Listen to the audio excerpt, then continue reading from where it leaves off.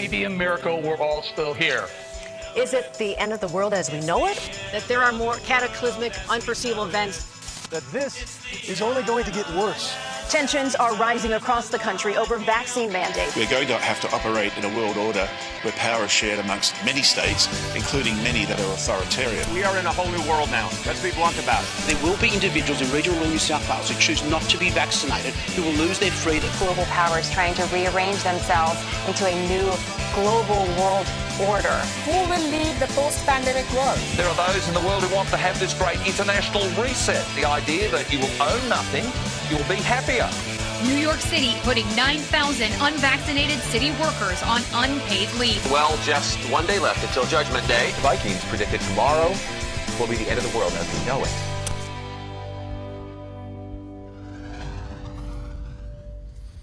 I don't know if you've noticed, but the world, it seems like it's upside down in a lot of ways. I mean, the news is propaganda. People invent new sexual identities every single day, it seems like. Where we had free speech, now people are canceled. It's the opposite of the way it should be. Michigan beat Ohio State. Yeah. Well, it got a little rowdy there, yeah. It's upside down from what we're used to, right? Oh, and by the way, for you Ohio State guys, counseling is available here at the church. Pastor Tim and Pastor Forrest would be happy to do that for you. Just schedule an appointment. Yeah, things are changing, and we know we go to the Bible for answers. I mean, if we want to know what happened yesterday, we tune in to the news. If we want to know what happened today, we check the internet. But if we want to know what's going to happen tomorrow, we read the Bible. And God tells us what's coming and how it's going to play out. And there's an amazing synchronization between world events today and what the Bible predicted long, long ago. And right now, we may be living in the most exciting time in human history. One thing we have to know, as we've been talking about this in our series, that the Bible's predictive prophecy all centers around the Jewish people, Israel, and Jerusalem. It all hinges on that. And really the binding that holds all that prophecy together is from the prophet Daniel, and he lays out world kingdoms and world events, much of which have passed now, some of which is still future. But as we look at the Jewish people, Israel, and Jerusalem, just that, I think we take for granted the fact that something happened in history that had never happened before and was predicted in Scripture, predicted in the Bible. Before the modern nation of Israel, just simply the preservation of the Jewish people with Jewish identity was already seen by intellectuals as proof or evidence to support the veracity, the truthfulness of Scripture. Because that had really never been done before, if you think about it. Though dispersed throughout the world for 1,900 years, the Jewish people never lost their identity. There's no other group of people that compares to that. Because history shows us that when people are displaced out of their homeland, they will lose their national identity in about 5 generations or 200 years. It'll be gone, and they will be completely absorbed into the new culture. But that did not happen with the Jewish people.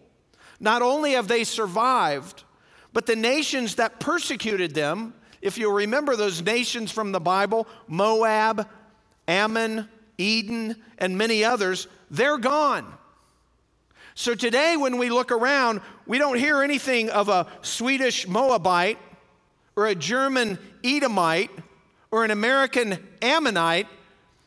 We don't know any of those terms because those people groups do not exist anymore. But we do today have Russian Jews, German Jews, American Jews. That's what the Bible said would happen. The Jews are the only exiled people to remain a distinct people despite being dispersed to more than 70 countries for almost 2,000 years. Not only that, they're the only people to revive an ancient language and make that their spoken language of the day. That's Hebrew. Even in the first century, a lot of Jewish people didn't speak Hebrew. It's what they spoke before that in the Old Testament. But now, today, Hebrew is what Jewish people speak. Never been done before, reviving an ancient language after 2,000 years. So that's the people. But it's not just the people that we kind of take for granted. It's the nation of Israel. Israel was reborn as a nation in our modern history in 1948. And the rebirth of Israel is like the super sign of all predictive prophecy in the Bible. Almost every other end times prophecy hinges on the presence of the Jewish people in Israel, but the Jewish people didn't have the nation of Israel for 2,000 years. And now today, Israel is a world player. This small nation. Think about that. Israel has nuclear weapons. Israel is like a superpower, and it's a country the size of New Jersey. 5 Israels will fit into Ohio. That's how small Israel is, but Israel's a world player. How did that happen? How did the nation come to be? Well, it was a God thing, but historically we know it played out this way, that with the rise of Nazism and Hitler in Germany, 6 million Jewish people were put to death in what we call the Holocaust, murdered. When World War II ended, there was a lot of world sympathy for the Jewish people. As a matter of fact, in England, as they were preparing for war and had some assistance from scientists who happened to be Jewish, they actually had something called the Balfour Declaration that said, this was before the war was over, that the Jewish people should have a homeland in Palestine, which is what they called that region at that time. So when World War II ended, and there was all this sympathy for the Jewish people, and England had the Balfour Declaration, then England came to the people of Palestine, where there were Jewish people and Arabs living there, and said, hey, we want to divide up the land sort of equally, more going to the Arab people. We're going to divide up the land. It's called a partition plan, and then everybody can live in peace. The Muslim Arab or the Palestinian Arabs refused the partition plan because they knew they outnumbered the Jews. But not only that, they knew that they were surrounded by Egypt, Jordan, Lebanon, Syria, that would all support them in a war with the Jews. And so they said, no thanks to the partition plan, we are going to exterminate the Jews and drive them completely out of this country. And that began the War of Independence for the Jewish people in 1947 through 49. Israel is invaded by Egypt, Jordan, Iraq, Syria, and Lebanon. That's 45 million Arabic people against 64,000 Jews, 700 to 1 if you want to do the math. That's how it broke out. In the end of that, a war that lasted around 2 years, Israel gained 23% more land than they would have had if the Arab people would have accepted the partition plan. They actually ended up, after that war, with more land than they would have had, that they were agreeing to the partition plan. But there still wasn't peace. In 1956, there was the Sinai War. Egypt, backed by Russia, moved a bunch of Russian equipment and Egyptian equipment into the Negev, or the Sinai Peninsula, that's Israel's southern border, moved it all in a position to attack. Israel then launched a preemptive attack by Israel, and in 9 days, we talk about these never-ending wars. In 9 days, Israel won the entire Sinai Peninsula and the Suez Canal. But they withdrew under U.S. pressure. War's over. But that wasn't it. In 1967, and the date is key because June 67, America is embroiled in Vietnam. And we've got our hands full, so to speak, as far as foreign wars are concerned. And because of that, Russia, backing Syria and Egypt, and then Egypt was also leading Jordanian troops, invaded Israel. This is called the 6-day war. The other one was 9 days. In 6 days, at ceasefire, Israel gained the entire Sinai Peninsula, the Gaza Strip that we hear about all the time in the news, Gaza, the West Bank, all of Jerusalem, because before that they just had a piece of Jerusalem, and the Golan Heights, which is on the east side of the Sea of Galilee, high ground from which Syria had been launching attacks against Israel, shelling Israel with cannons for 20 years since their independence. Israel gained all that in 6 days. And that wasn't enough. In 1973, there was the Yom Kippur War. Egypt and Syria launched a surprise attack on Israel. The result of that, in 19 days, Israel won.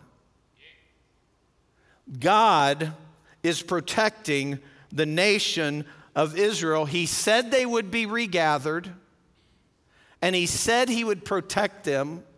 And just the modern history of Israel shows that this is the real deal, and God's word is validated. But it's not just the survival of the Jewish people, and it's not just the nation of Israel. It's also the city of Jerusalem that prophecy hinges on. Jerusalem today, as we know, is sacred to Christians, Jewish people, and also Muslim people, Islam. And so what we know is that now that Jerusalem since 67, 68 have had that Israel's had all of Jerusalem, Israel is saying Jerusalem is our capital. But the world, not wanting to anger the League of Arab Nations, won't confirm that.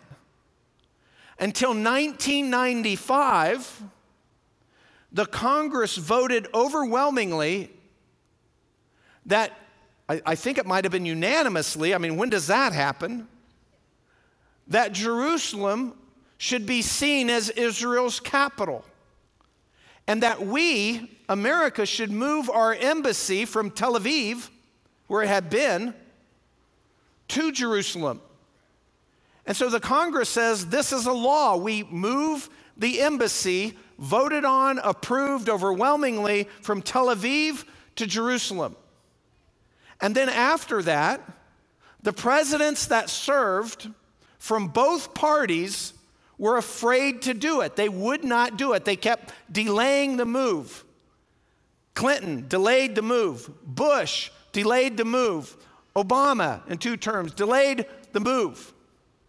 Until 2018, just 3 years ago, when Trump actually moved the embassy from Tel Aviv to Jerusalem. finally doing what we said we were going to do years before, because there's so much tension in the region. That brings us up to 2018.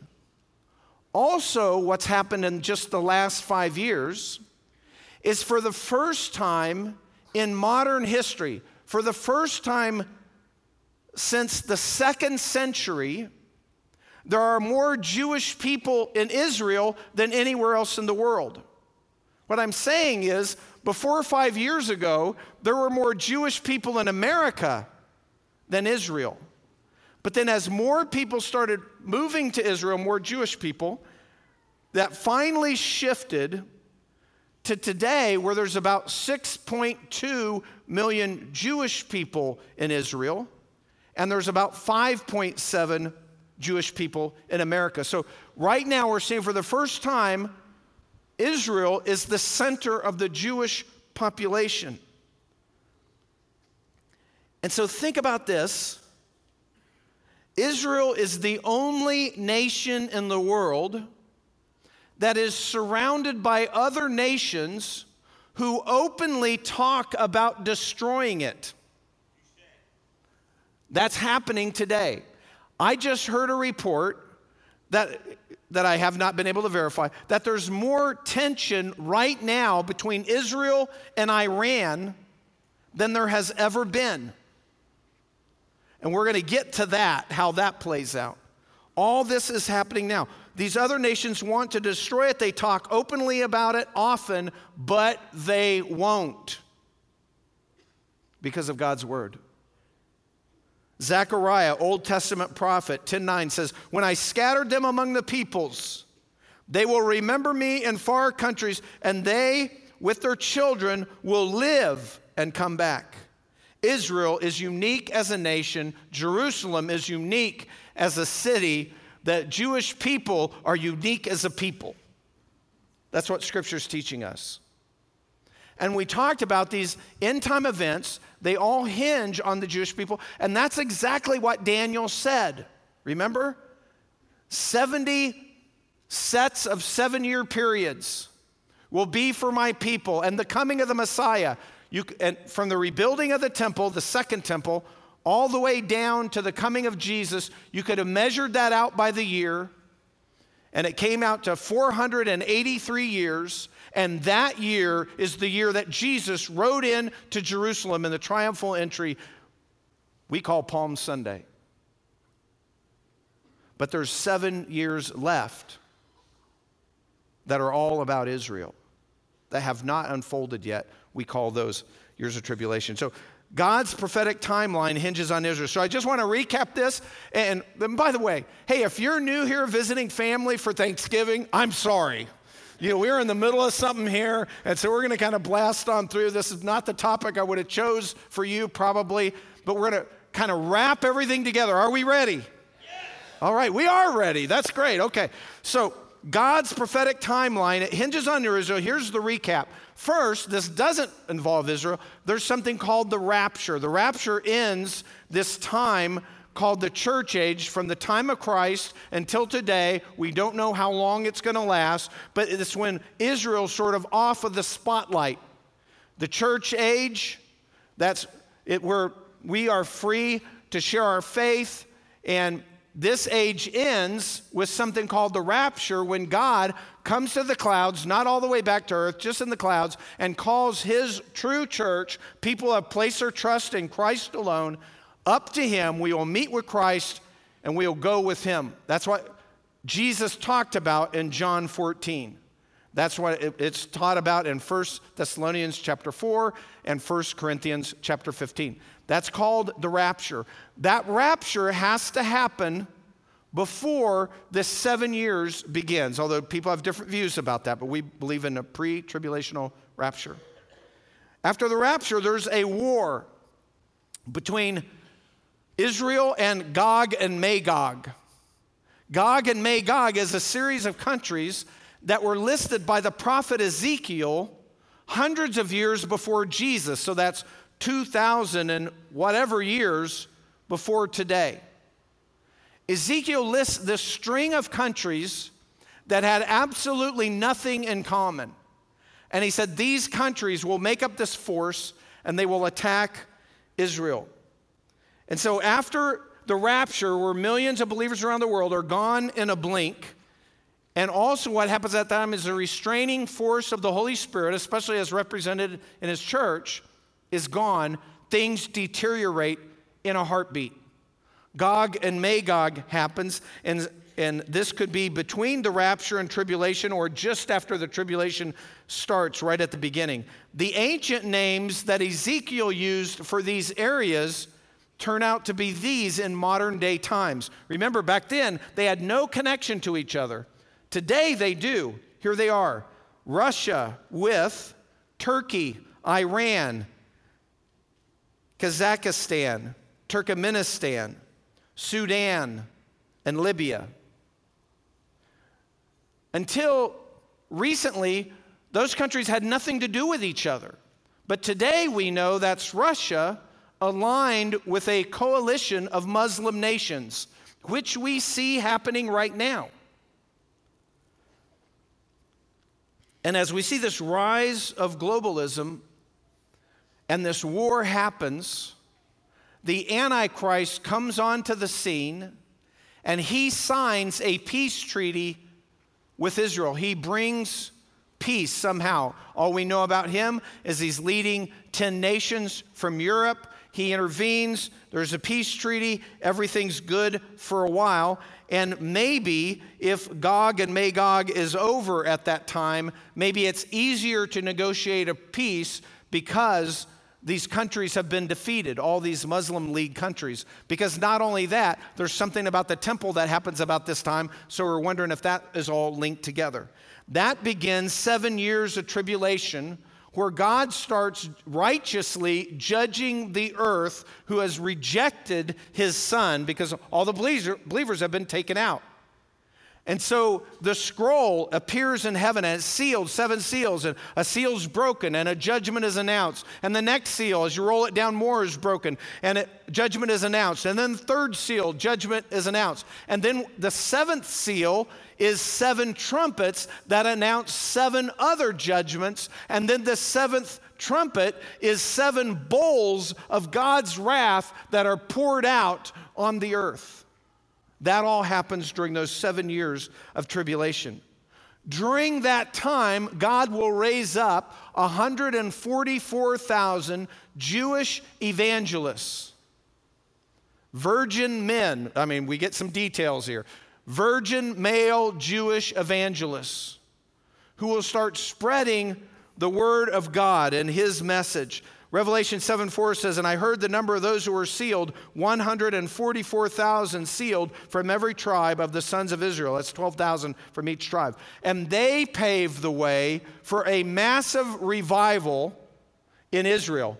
People can come to Christ all over the globe, but in Israel, because of these evangelists, there's a massive revival. Not only are the 144,000, but we also know that 2 of them, or 2 other witnesses, have powers like Moses and Elijah. They are special, set apart by God. They minister in Jerusalem for 3.5 years. They become the great adversary of the other people there. And finally, they are killed. And when they are killed, the world rejoices. As a matter of fact, Scripture tells us, that was written in ancient times, Scripture tells us that when they're killed, they lay in the streets of Jerusalem for 3.5 days, and the entire world sees them. Which, by the way, that wasn't possible until about 50 years ago. And so the world watches them, and after 3.5 days, they come back to life, and that freaks everybody out because they're still watching, and they're even exchanging presents. It becomes a holiday, and then they come back to life. And so here, that's John pointing out a prophecy, by the way, that requires satellite communication, where we can see events around the world in real time. We used to not be able to do that. Then there's the midpoint of the 7 years, which is probably around the time this happened. At the midpoint of the 7 years, what we know that is significant there is a rebuilt temple on the Temple Mount. So I've been to the Temple Mount. I've been up on the Temple Mount. And there's there's a mosque there, and then there's a shrine called the Dome of the Rock. That's the shiny thing. And that Dome of the Rock is right where the Jewish temple used to be. But it was destroyed in the first century, in 70 AD, about 40 years after Jesus was killed. So think about this.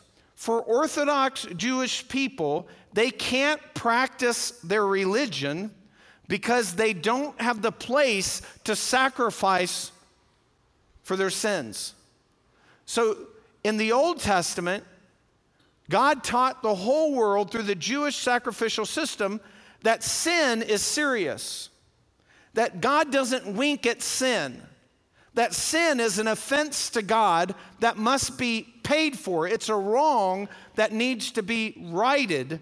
And the way for that to be righted without punishing the people is that innocent blood would be spilt, and that would be of an animal, a lamb, would be sacrificed at the temple. And that would temporarily remind people of the seriousness of their sin and temporarily cover their sins. But there was one coming who would give his blood, and that would suffice for sins once and for all if we put our faith in him. But now for 2,000 years, the Jewish people, Orthodox Jews, cannot make sacrifice. They're waiting for the temple. They have all the stuff they need to build the temple, but there's all this tension over the Temple Mount. I was just mentioning as I was speaking last Sunday that some people had been killed that day at the Temple Mount. It doesn't end. But somehow, after this peace treaty, that must involve the Jewish people having access, maybe because Gog and Magog war has weakened the Muslim alliance, that now the Jews are able to build their temple. 3.5 years, it's standing there, and they're doing sacrifices already. Then the Antichrist double crosses the Jewish people in the peace treaty. He goes in and he commits something called the abomination of desolation, which means he goes into the temple, he violates it, and he declares himself to be God. He puts an end to the animal sacrifices. He seats himself in the Holy of Holies, declaring himself to be God. Jesus put it this way in Matthew 24:15. Therefore, when you see the abomination of desolation, which was spoken of through Daniel the prophet, standing in the holy place, let the reader understand. And then he tells them, hey, if you're a Jewish person living in Jerusalem that day, get out of there. That commences the second 3.5 years, where these judgments from God intensify. And so that second half of the 7 years is called the Great Tribulation. Persecution against the Jewish people begins. Persecution against Christians intensifies. Non-Jewish Christians intensifies. Globalism. The Antichrist is the leader of the world government, and we see our world is becoming closer and closer to that.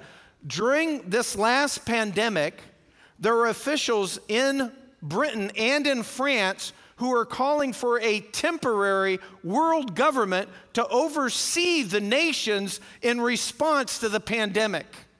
That is scary. That's happening in our world today. Revelation 13:7 says, it was also given to him to make war with the saints and to overcome them, talking about the Antichrist. And authority over every tribe and people and tongue and nation was given to him. Again, the Antichrist. And then not only is there an Antichrist, but he was joined by an ally called the false prophet, or another beast in Revelation, the false prophet. And then, so the Antichrist and the false prophet, along with Satan, are sort of like the unholy trinity. 2 men and a fallen angel. And so globalism then, under this Antichrist, who started by leading a 10-nation coalition from Europe, now dominates the world. Then with the false prophet, they mandate a mark that you have to take on your right hand or your forehead in order to buy or sell or do any kind of commerce. And the pressure's on. And then the events right before the coming of Jesus. So that was all kind of review. And then now what sets the stage for the actual return of Christ that happens after those 7 years of tribulation are over is that there's the battle of Armageddon. Armageddon just literally means Mount Megiddo. I've actually been able to stand on Mount Megiddo. Actually, there are ruins of a fortress that Solomon built thousands of years ago. And it overlooks this plain. And this is where the armies of the world will gather to defeat Israel and finally wipe out Israel as a country. The last attempt to exterminate the Jewish people. A 200 million person army comes and gathers here. And people used to read this and say, well, 200 million. Nobody could produce a 200 million man army. That's crazy. So that can't be literal. It's what people said for centuries. But think about it. Just our country, just in some of our lifetimes. In 1939, prior to World War II, our military was about 330,000 people. 5 years later, in 1944, it was 30 times that size. It was 11 million. So our military in 5 years grew by 30 times what it was to begin with. So you see what I'm saying? Well, 200 million, how do you get that? China right now has a military that they estimate between 2 million to some people would say just over 3 million people. That's not 200 million, that's just 2 million to over 300 million. But if they just grew 10 times, they would be over 2 million people. Not only that, India has a military that's over 2 million people. Either one of those, if they prepared for a war and just grew 10 times, we grew 30 times, they could fulfill this prophecy. Or they could join together. The point is, it's going to happen. What we used to think was impossible, now we see if that happened, that would be probable. Revelation 9:16 says, the number of the armies of the horsemen was 200 million. I heard the number of them. And this is how I saw in the vision. Now, as I read this, I want you to remember something. Here's a man, John, writing late in the first century. He's never seen a car, never seen a tank. He's never seen a machine. And he's trying to explain with first century words what he sees in his vision. Are you ready? Yes. All right. The number of the armies of the horsemen was 200 million. I heard the number of them. And this is how I saw in the vision the horses and those who sat on them. The riders had breastplates of the color of fire and of hyacinth and of brimstone. And the heads of the horses are like the heads of lions. And out of their mouths proceed fire and smoke and brimstone. He's describing modern warfare. And then we have, as this all gets ready and this army then descends on Jerusalem, that's what ushers in the second coming of Christ. The first coming, which is what we're going to start celebrating for the next month or so, right? We call that Christmas. Jesus comes humbly as a baby into our world as a servant and savior of the world. But Jesus said, when I come back, it will not be that way. He said before he came back, what Jesus told us in Matthew 24 is that there would be deception of false Christ. People come and say they're Jesus. That's happening, by the way, right now. There are cults in America and around the world where they say this guy is the resurrected Jesus. There'll be disputes and warfare among nations. There'll be disease and famine worldwide, epidemics and pandemics. Just expect this to come. Believers are systematically killed. Defection of false believers, that falling away where people are like, no, yeah, I called myself a Christian, but I'm not a Christian anymore. I don't want to be killed. Declaration of the gospel will happen to the whole world. That has just now happened. Every country in the world has Christian missionaries in it. Every country has the Bible in their own language. Now, there are still a few people groups that don't have the entire Bible in their language. But as nations, that's already covered. That had never happened before. And then Jesus said, when I come back, hey, don't worry about people saying Jesus came back. Remember David Koresh? Whatever. Hey, there he is. This is Jesus.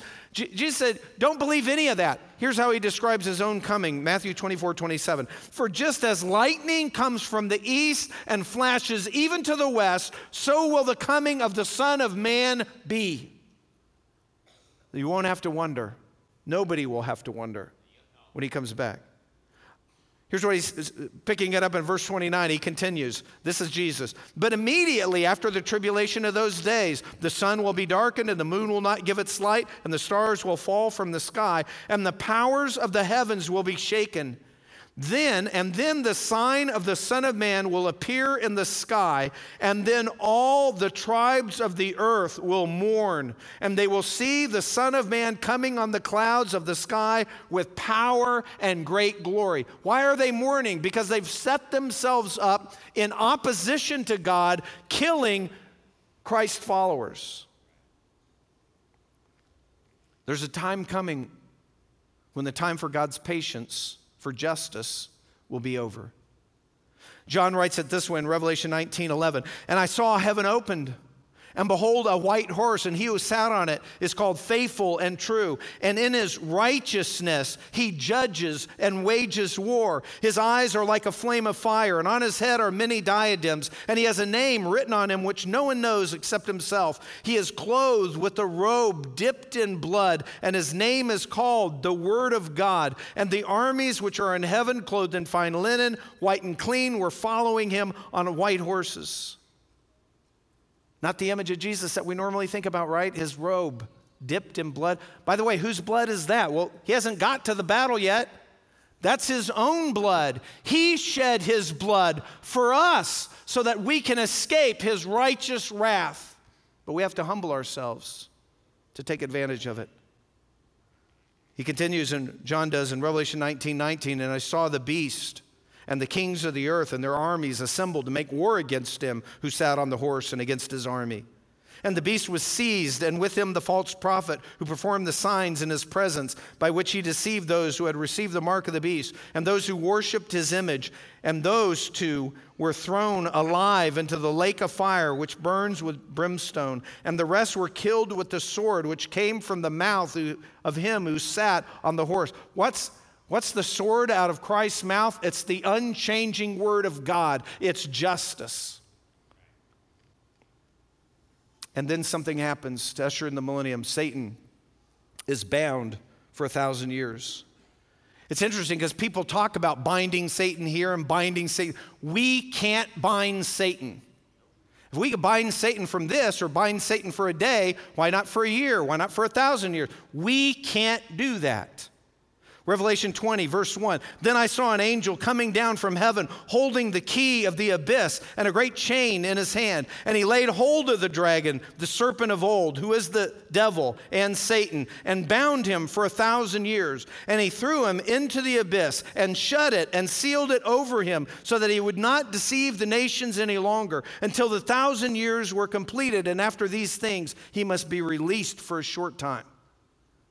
Do you remember in Jesus' ministry, one time he crossed the lake and came across this guy who had a demon, a bunch of demons? And then he was going to cast them out, and the demons started pleading, don't throw us into the pit. Don't put us in the abyss. And Jesus threw them into a herd of pigs. Do you remember any of this? This is where Satan is going to be. And then Jesus reigns. We call it the millennial kingdom. Millennium just means 1,000. And believers who survive the tribulation go into the millennial kingdom. And the Bible says, in the millennium, during this 1,000-year reign that is coming, I believe, fairly shortly, we'll have a perfect environment, a physical environment.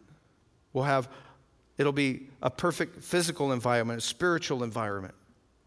Jesus will rule as rightful king of the earth.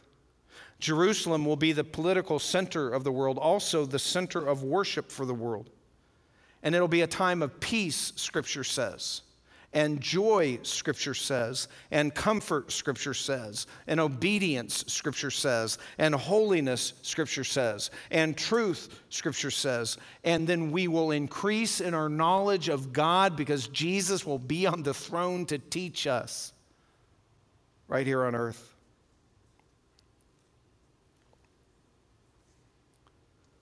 But things are going to get worse before that time happens. And part of that is a moral decline that we see today. Paul, on his last letter to Timothy in chapter 3, verse 1, writes it this way: "But realize this, that in the last days difficult times will come. For men will be lovers of self, lovers of money, boastful, arrogant, revilers, disobedient to parents, ungrateful, unholy, unloving, irreconcilable, malicious gossips, without self-control, brutal, haters of good, treacherous, reckless, conceited, lovers of pleasure rather than lovers of God, holding to a form of godliness although they have denied its power." And we see that happening all around us. We see that increasing every single day. And it's only the restraining force of the Holy Spirit and His church that limits all those negative things that are happening in our world today. But that's going to end.